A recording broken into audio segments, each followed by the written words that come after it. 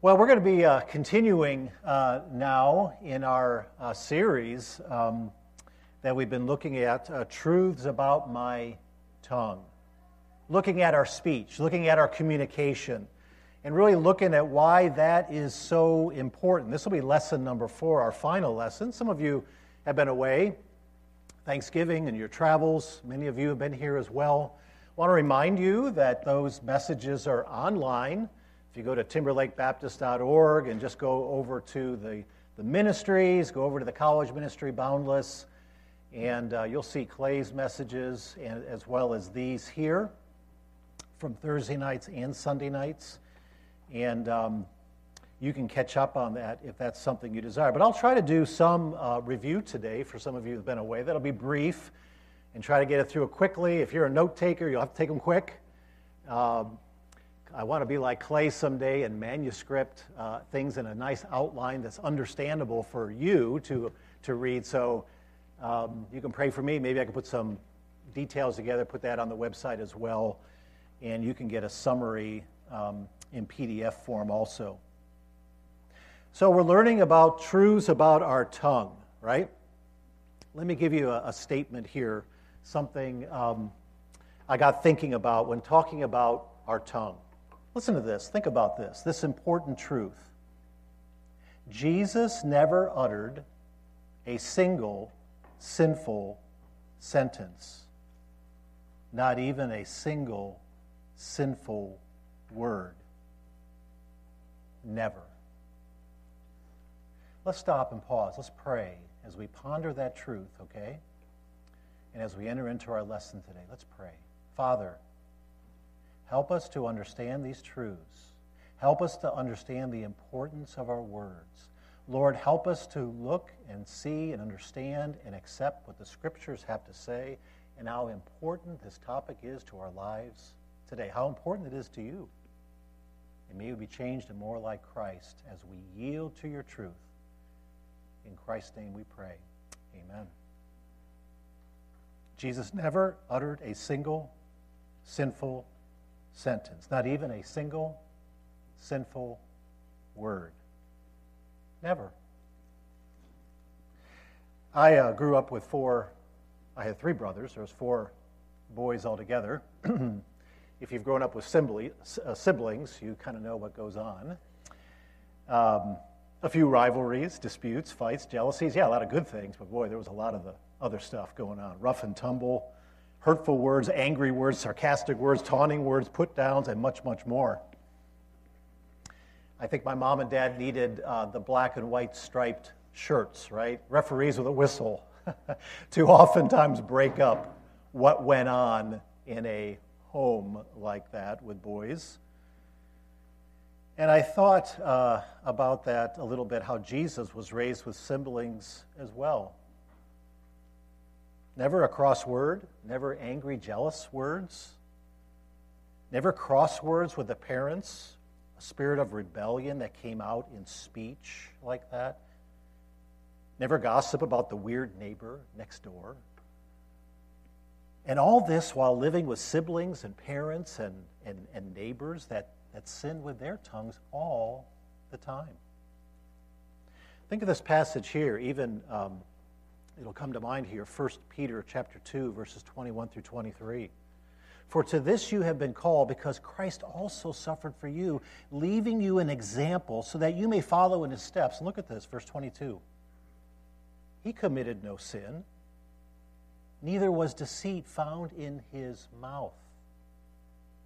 When he was reviled, he did not revile in return. When he suffered, he did not threaten, but continued entrusting himself to him who judges justly, even to the point of the cross, even to the point of being unjustly condemned, even at the point of being crucified at the hands of sinners. He never uttered a cross word. He didn't revile. Now think with me further about this as we think about the perfect tongue of Jesus, right? Look at this. He not only never uttered a single sinful sentence or a single sinful word, but Jesus always spoke with righteous words. Every one of them. Always. Always. Jesus had a sinless, perfect tongue. Always righteous words. Always timely words.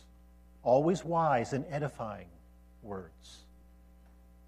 And they were words that always gave glory and honor to God the Father. They never failed to fully and properly promote God's purposes. They were always perfectly consistent with His will.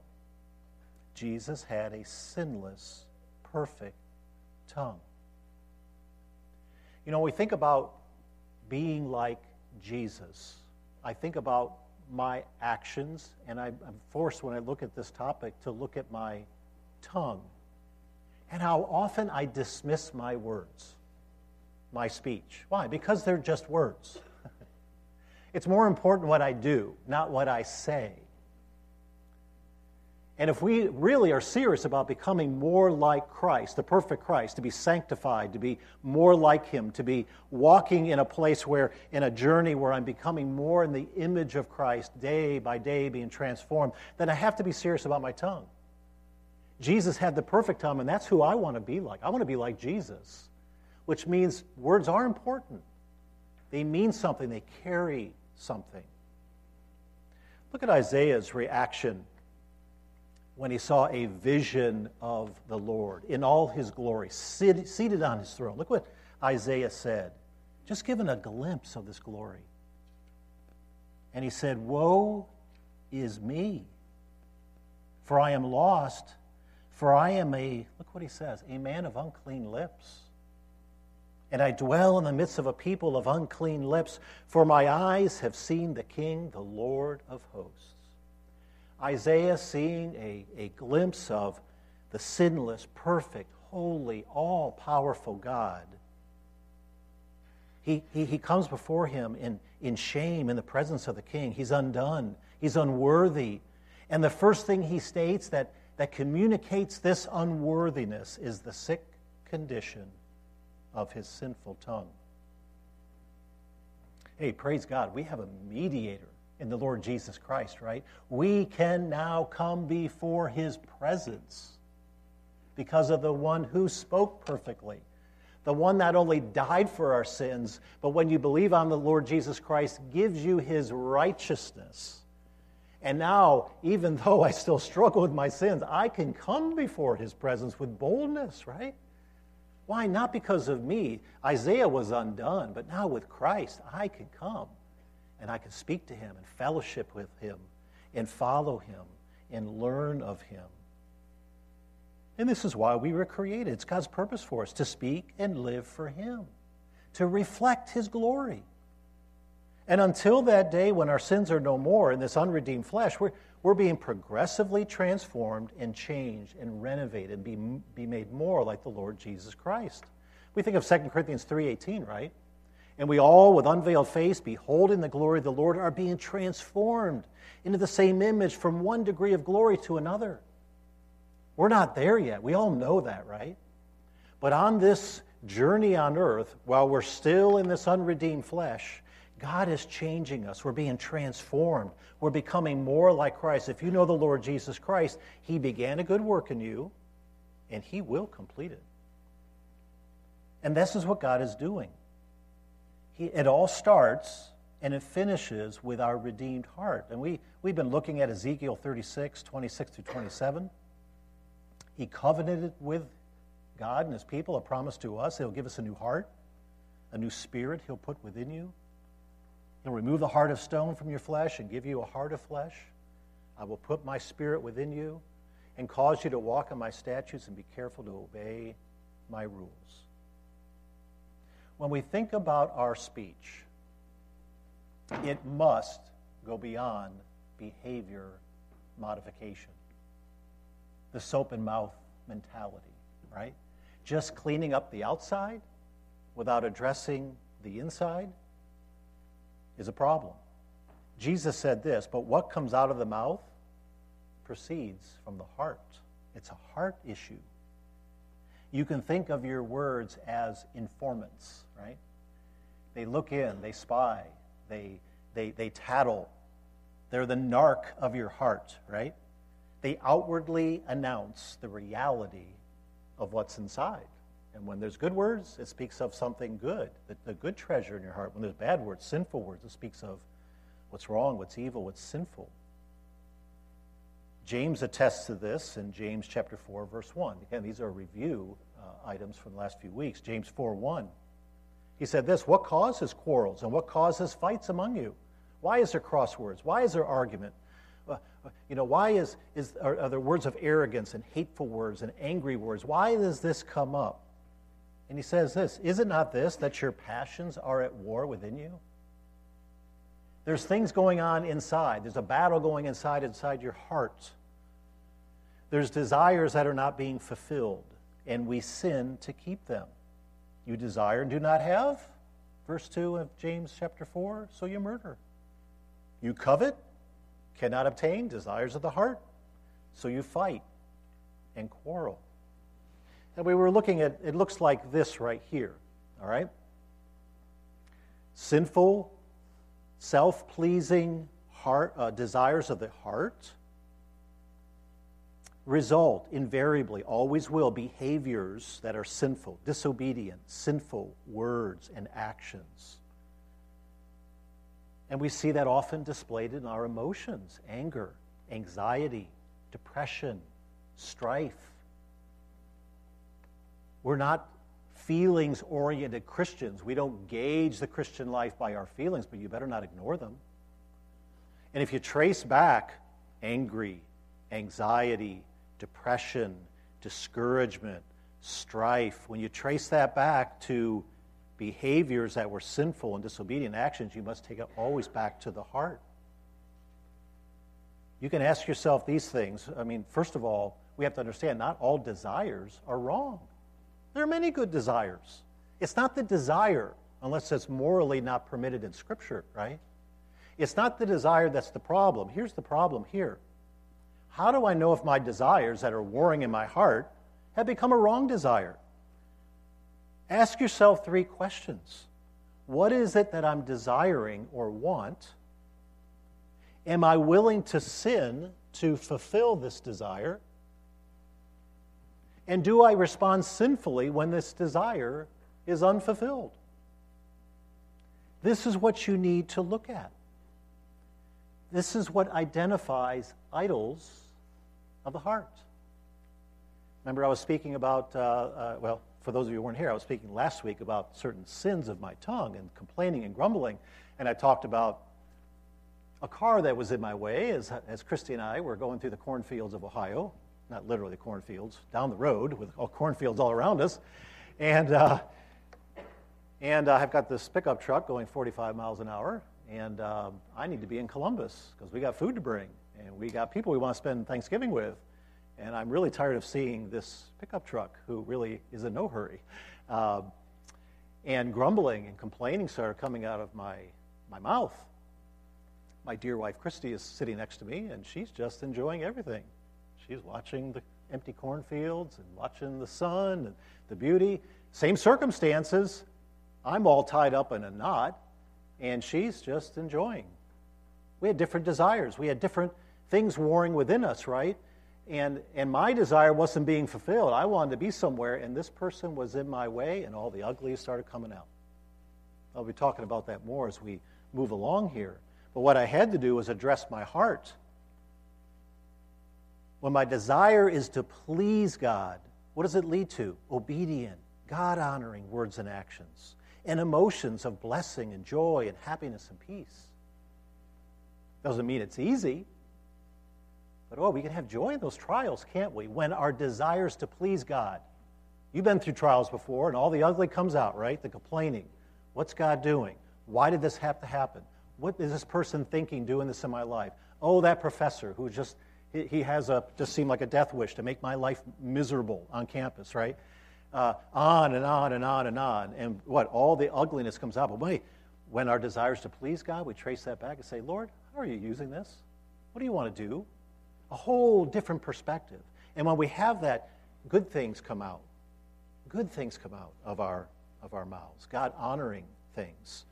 And so what needs to be our desire? What's the overruling desire of our heart that needs to win the battle, that needs to win the day, that needs to shape our desires when we get them and when we don't? So whether we are at home or away, we make it our aim to please Him. So what does our speech look like that is redemptive, holy, righteous, and godly? As we make it our aim to please Christ, in what ways will it appear in the way I talk? How must I strive to speak in a new way, a God-honoring way, from a heart that's yielding to God? And that's what we want to look at today. Lesson 4, Truths About My Tongue. And we're going to be looking at communicating with godly speech. Communicating with godly speech. Learning to speak with a transformed tongue. Learning to speak more like Jesus did.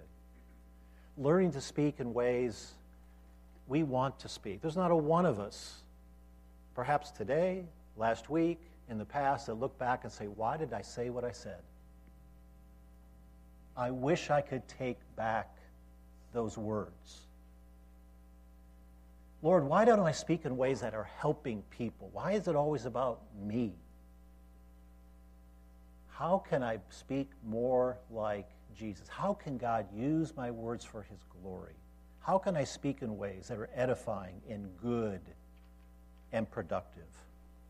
So the key thoughts for today are this.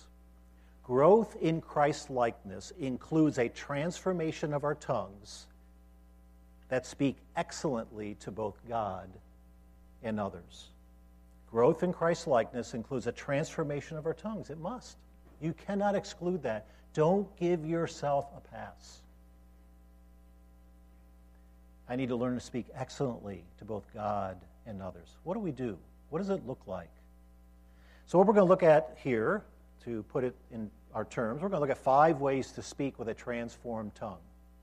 5 ways to speak with a transformed tongue. And first, we're going to learn to speak with excellence.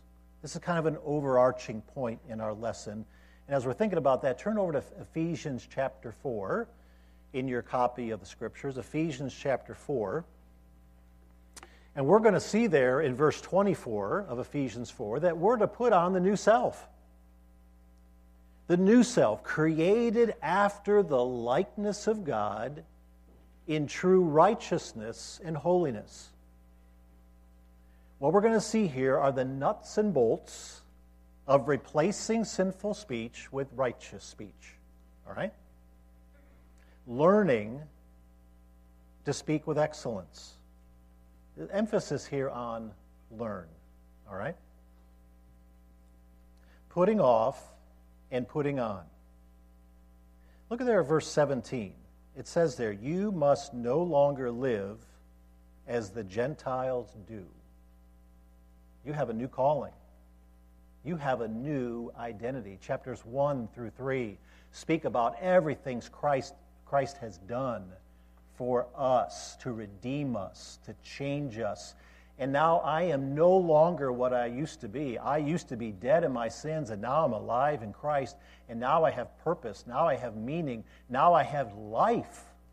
And this life is now one lived for God with the ability to live for God. So in all this, you look at verses 21 through 24 and following, we're called to pursue this new life, this Spirit-filled life, in a manner that's consistent with our new identity in Christ.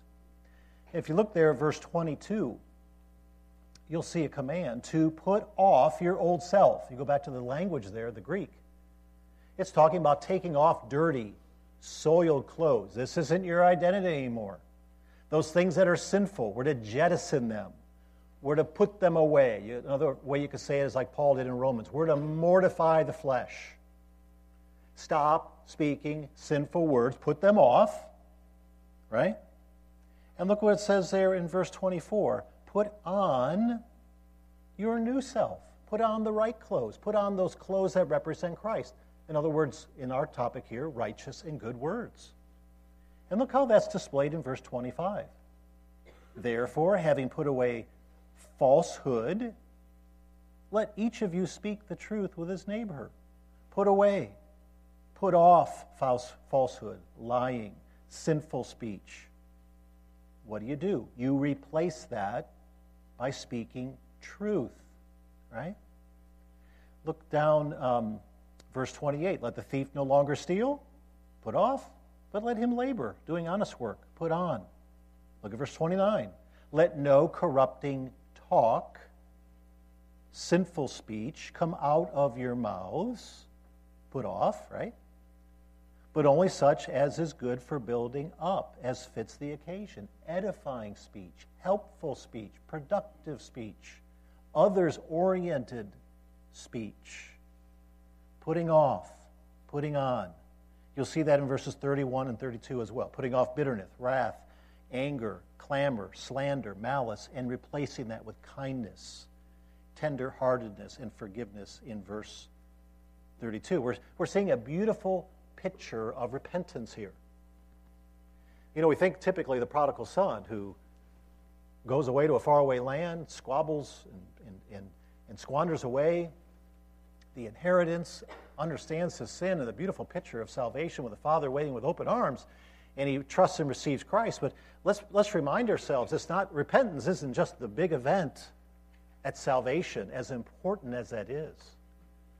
We must be a confessing and repenting people continually, every day, throughout the day. We must always be confronting our sin.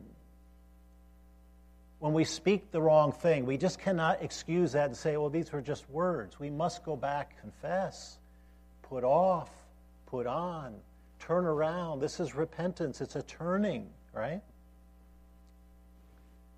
So what I want to do here is give you some examples of how to learn to speak with excellence when we compare sinful speech, which we did last week, so this will be part of our review, and then something new here. What are righteous replacements? So one thing we looked at last week was grumbling and complaining. Anyone have a problem with that besides me? Whining, complaining, grumbling and complaining is that display of dissatisfaction in one's circumstances. And we know what it's rooted in. It's an unbelief of God's promises and His provision, right? What's a righteous replacement? It's thanksgiving. It's gratitude. It's praise. There's room to give thanks. 1 Thessalonians 5:18, give thanks in all circumstances, for this is the will of God for you in Christ Jesus. What about flattery? A lie disguised as an encouragement. Insidious form of sin. Self-centered.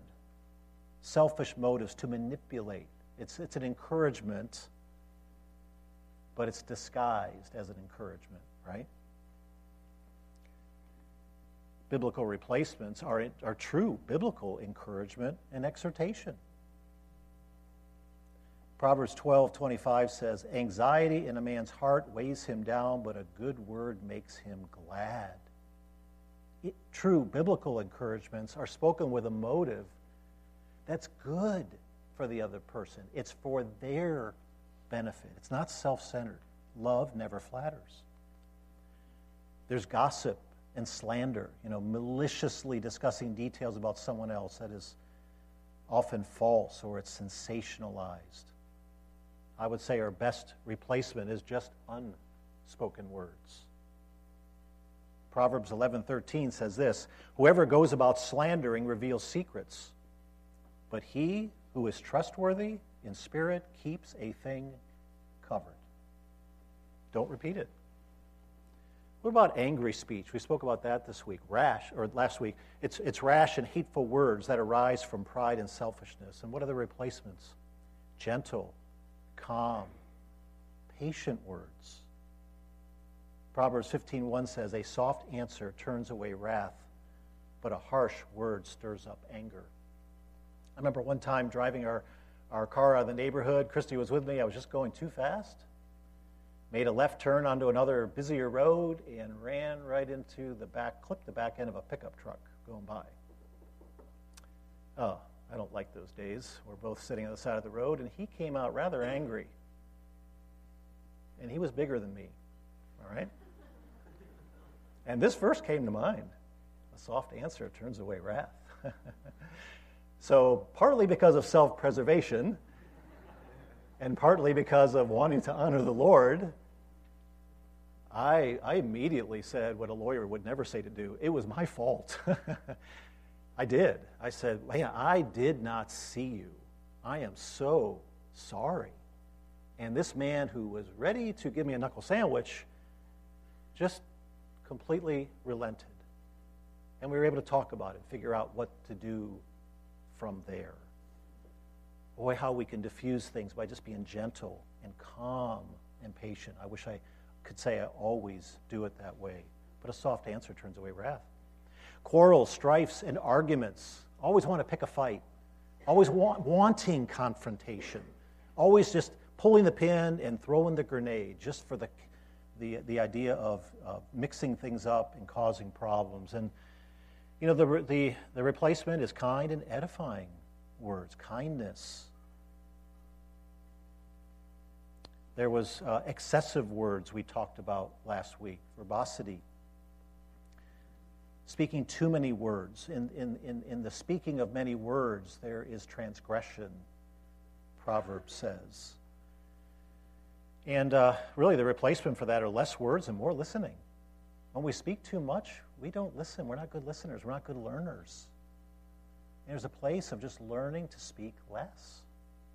Now, we need to speak good and productive things, but there's a place where we speak too much. Hasty speech, hasty. Words spoken so quickly that they lack wisdom and discernment. And, you know, the replacement for that is timely, thoughtful words, right? You know, we're just not just saying the first thing that comes to our mind. We can be so guilty of that sometimes, can't we? Whatever's there is just blah, you know, we just lay it out there. See if it sticks, right? And there's this verbosity mixed with hasty speech. And Proverbs 15:23 says this, a person finds joy in giving an apt reply, and how good is a timely word, being thoughtful, using wisdom and discernment. Boasting is another sinful speech, prideful, arrogant assertions about our life, right? Our circumstances or our future that we cannot control. And we need to have, in its replacement, humble and others-focused words, a humble approach that pleases God. It's not all about me in this life. And when God is seated on the throne of my heart, I want to speak in humility, and I want to speak towards things that are edifying and good for others. And then finally, these aren't all the sinful speech of the Scriptures, but the last one here is lies and deception. You know, lies, just outright blatant things that aren't true, or deception, misleading someone by misrepresenting or concealing information. A deception is a lie. And we replace that with truth, with integrity, to say the truth and nothing but the truth. What are we doing here? In all this, I'm learning to speak with excellence. When I say learn, this takes practice.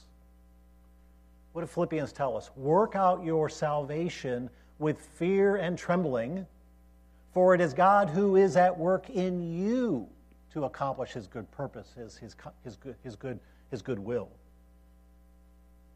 He works alongside with me, and I work alongside with Him. It takes both. It's not just let go and let God. Well, maybe someday this speech thing will be taken care of, and I'll stop gossiping, or I'll stop complaining.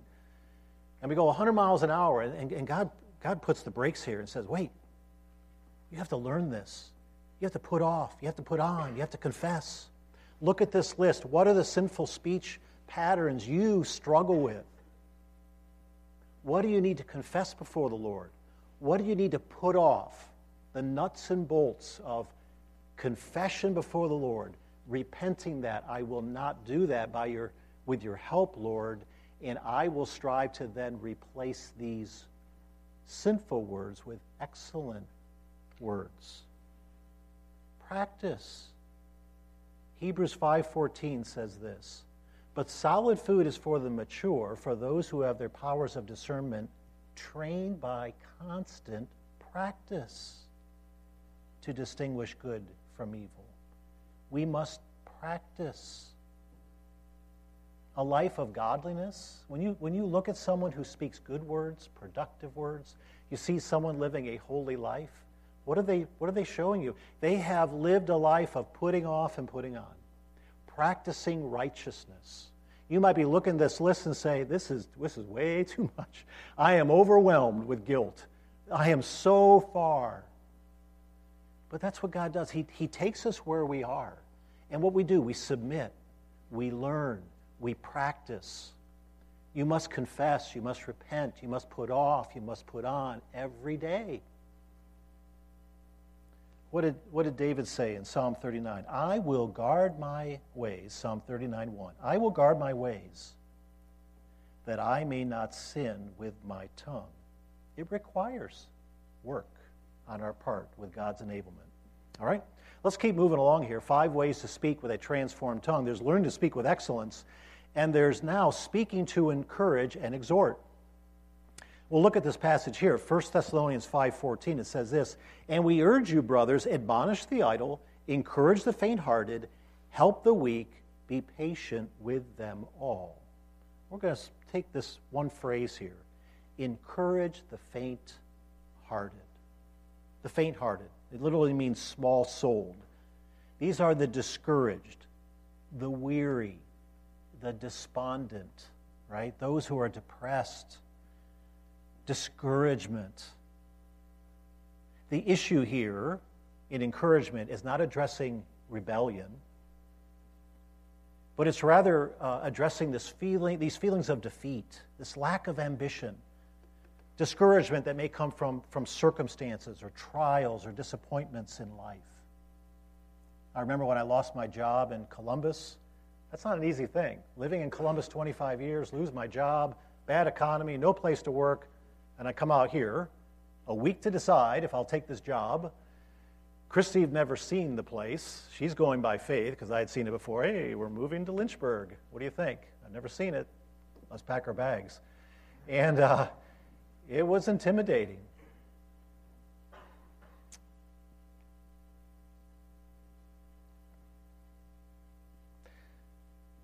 I'll never forget one of our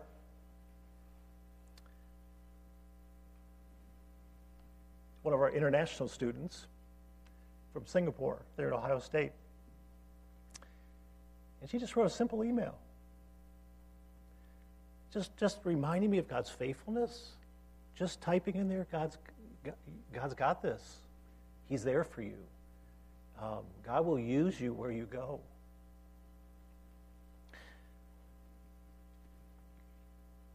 Boy, that was the encouragement I needed. Sometimes we just look at others that are, and I do the same thing. We see those that are hurting and struggling, and we get so busy with ourselves, we can't pause enough to give a word of encouragement to lift them up. This week, it's probably a hard week to talk about this because, man, you got to be in the zone with what you got to do this week, right? Man, you got assignments, you got papers, you got deadlines, you got tests. And boy, I don't know about you, but when I have a week like that, I just feel very self-centered. I don't like that feeling. And, the encouragement here is go out and, there's people that are hurting around you right now. Is there anyone back at the dorm that needs to be just lifted up, that you can come alongside? That's what this is all about, coming alongside. There's no self-centeredness here, to cheer them, to help them. Close with that is exhortation. A little bit different. It's earnestly appealing to others to respond properly to God's truth. Okay? You're calling them. You're summoning them. You're exhorting them. This isn't the coach's halftime speech, rah, rah, rah. Go out there and knock heads. Blood makes the grass grow. Blah, blah. Go do it. This is godly exhortation that finds its basis and substance in the truth of God's word. Listen to 1 Timothy 4:13. Paul said this to Timothy. He tells him, he commands him, until I come, devote yourself to the public reading of Scripture, to exhortation, to teaching. Paul's expected ministry from Timothy to these people was not only to include a proclamation of truth, but also include this call to obey, this call to follow, this call to respond as God would have you do. Embrace this reality. Hebrews 3, 12 and 13. Wow, what a powerful passage. How you can be involved in exhortation. Take care, brothers, lest there be in any of you an evil, unbelieving heart, leading you to fall away from the living God. That's our reality, right? We are all fundamentally deceived by sin in some way in our lives. And what are we to do as a result? What do we do when we fellowship? What do we do together? Hebrews 12, 13, or Hebrews 3, verse 13. But exhort one another every day, as long as it's called today, that none of you may be hardened by the deceitfulness of sin. What is this saying? Man, as we receive faithful teaching, exhort one another to follow, to obey it. I'm so encouraged after Boundless, before Boundless, how so many of you are involved with, what do I have to do to make the Scripture, to believe what God has to say about himself? Or to follow and obey what he's told me to do that I struggle with so much. And what we do, I see exhortation with each other. Men, you need to bring out the call for other men. Strive for purity, putting off immorality, the struggles men have. Exhort each other to obey the truth. Ladies, hold each other accountable to godly pursuits, not frivolous activity, and all the things in the Christian life that are so important. Exhort, encourage. Another way to speak with a transformed tongue, number 3, is speak with compassionate confrontation. Speak with compassionate confrontation. Confrontation's one of those words that we kind of like grimace at a little bit. But really, it's quite a profitable activity, a biblical one, and one that's commanded. Listen to Proverbs 27, verses 5 and 6. Better is open rebuke than hidden love. Faithful are the wounds of a friend. Profuse, or many deceitful words, are the kisses of an enemy. Faithful friends demonstrate their love to others by saying necessary things that sometimes hurt. Correction. This is taking normal conversation, speaking with somebody, and becoming more intentional, speaking into their life, right? What do faithful words of a friend look like? Well, a common passage we know is 2 Timothy 3, 16 and 17, right? All Scripture is breathed out by God, and it's profitable. Listen to what it's profitable for. For teaching, for reproof, for correction, and for training in righteousness. All those things so that the man of God may be complete and equipped for every good work. The Word of God is sufficient, but it must be used properly. And some of the proper uses of the Word must be correction if we want to be fully equipped. And that means in our tongues we must be willing and brave and loving in correcting others. And that also means we have to be ready to receive correction when it's warranted and when it comes to our attention and it's based on the Word of God if we want to be fully equipped. One of those words in 2 Timothy 3, 16 and 17 was teaching, right? Doctrine. Instructing the content of the message of what God has to say. Also, there was reproof. Reprove others. This is correcting wrong behaviors. Wrong behaviors that are sinful. Reproof. It's exposing sin. Using God's word to point out errors in someone's life. Correct is also there. There's correction. It's profitable. The word is profitable for correction. Correction is restoring something to its proper condition. It's showing someone in the direction of proper behavior or thinking. It's not a bad word. This is mending. This is bringing healing. This is showing someone how to get in the right place. And then there's rebuke. Another word that Paul uses frequently, Jesus used frequently. It's an expression of strong disapproval. A stronger word than reprove. It's refuting error, false teaching, or sin in someone else's life. Have you ever been lovingly reproved or corrected by someone? Maybe it wasn't all in the nature of love, but you got some correction. I can tell you how profitable that's been in my life. I remember when I was not attending a biblical church. I was newly saved. I was still in the Catholic Church, and someone said, that's not a real church. I'm like, I'm thinking, what? It's got a building. There's people there. They speak about the Bible a little. I needed to hear that. I didn't know. Yeah, the churches where saints gather, the called out ones. And as you know, you're well taught here from our pastors. Well, there's things that make up a healthy church, and that was not a part of my life. And I needed that reproof. I needed correction. I remember when I started dating a girl, newly saved again. I just picked a girl that looked pretty. Oh, let's go do this and that.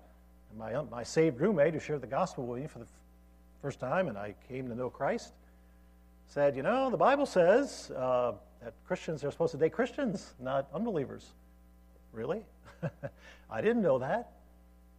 And, it kind of catches you off guard. What are you to tell me? And then I'm thinking, oh, here's the scripture, not being unequally yoked. All these things of why we're to pursue those that are also pursuing Christ. I needed that correction.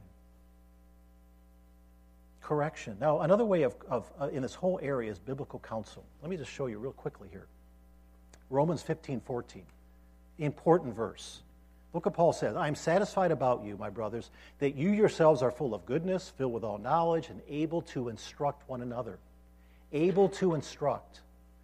The words here is giving counsel, admonishing, warning, exhorting, literally to put something in someone's mind. This is encouraging others, advising them, warning them in view of their sinful behavior. It's biblical counsel, nouthetic counseling. It's giving counsel with a warning involved. If you've received godly counsel this year, maybe you're thinking, how can I give godly counsel? What do I need to do? Here's suggestions for growth in giving biblical counseling, correction, reproof, rebuke. First of all, you got to first be looking at your own practice of godliness. Not perfection. You won't be perfect. But man, I have to be working to strive in godliness in my life that I may be able and be in a position to be able to really properly help others in their practice of godliness in their life. I need to examine myself first before approaching someone else. Matthew 7. Get the log out of your own eye, self-examination. And then it says, what does it say in Matthew 7? Then you can see clearly the speck in the other person's eye. I must do self-evaluation, self-confrontation, address my sin, not perfection, but to properly judge others, which we're commanded to do, I must first judge myself.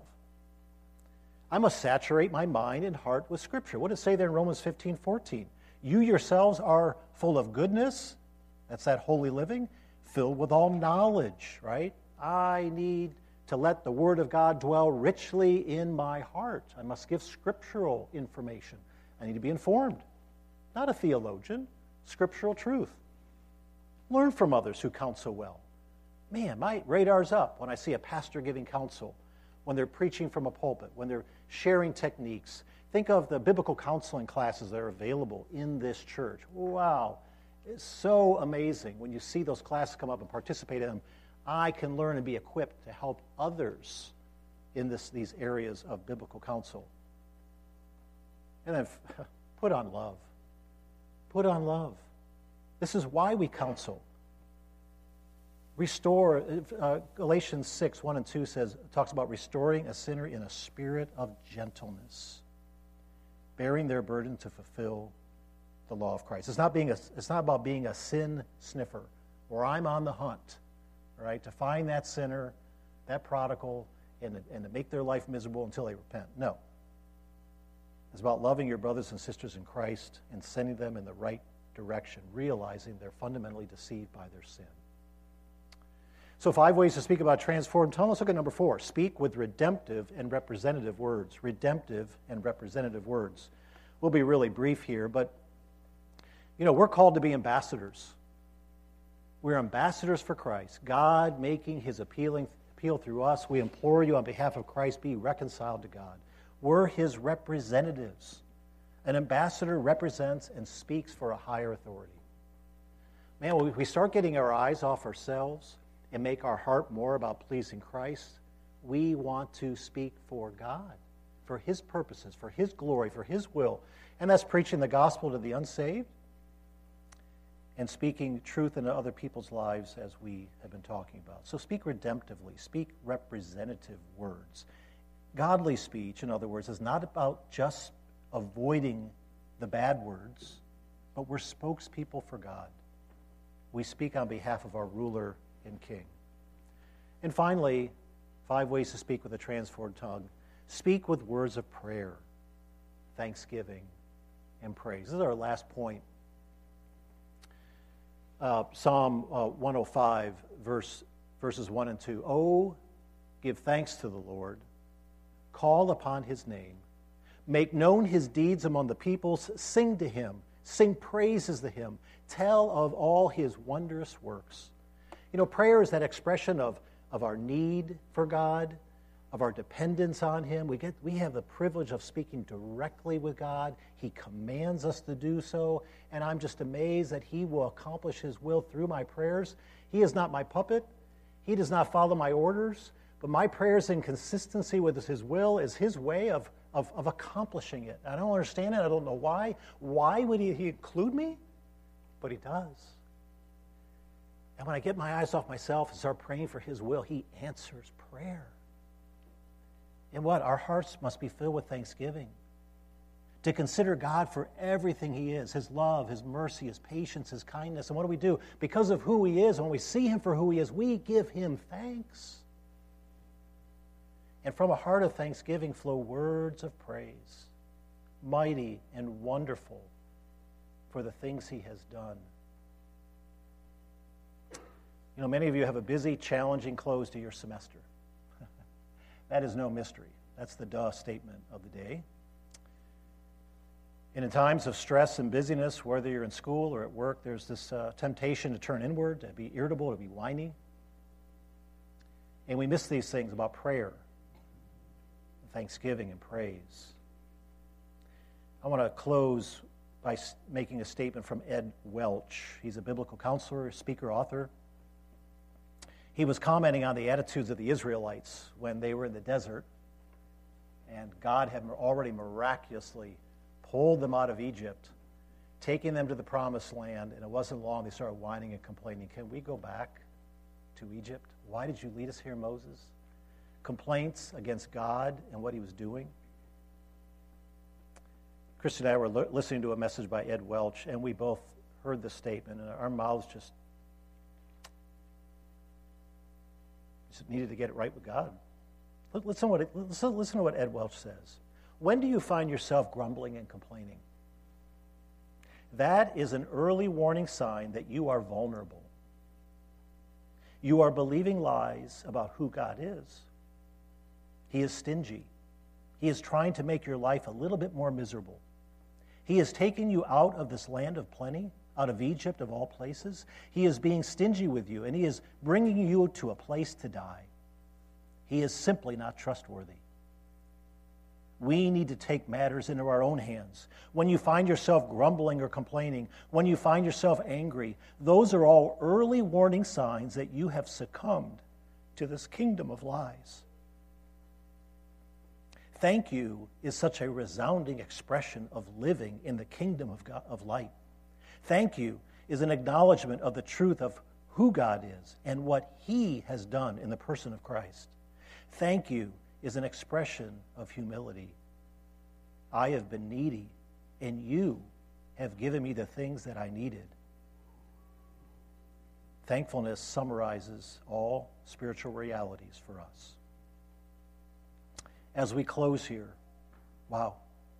may God's grace be with us as He works to change the desires of our heart, as we work to make Him Lord in the power of the Spirit, and as we practice, as we learn speaking godly, righteous, compassionate, edifying words with a transformed tongue.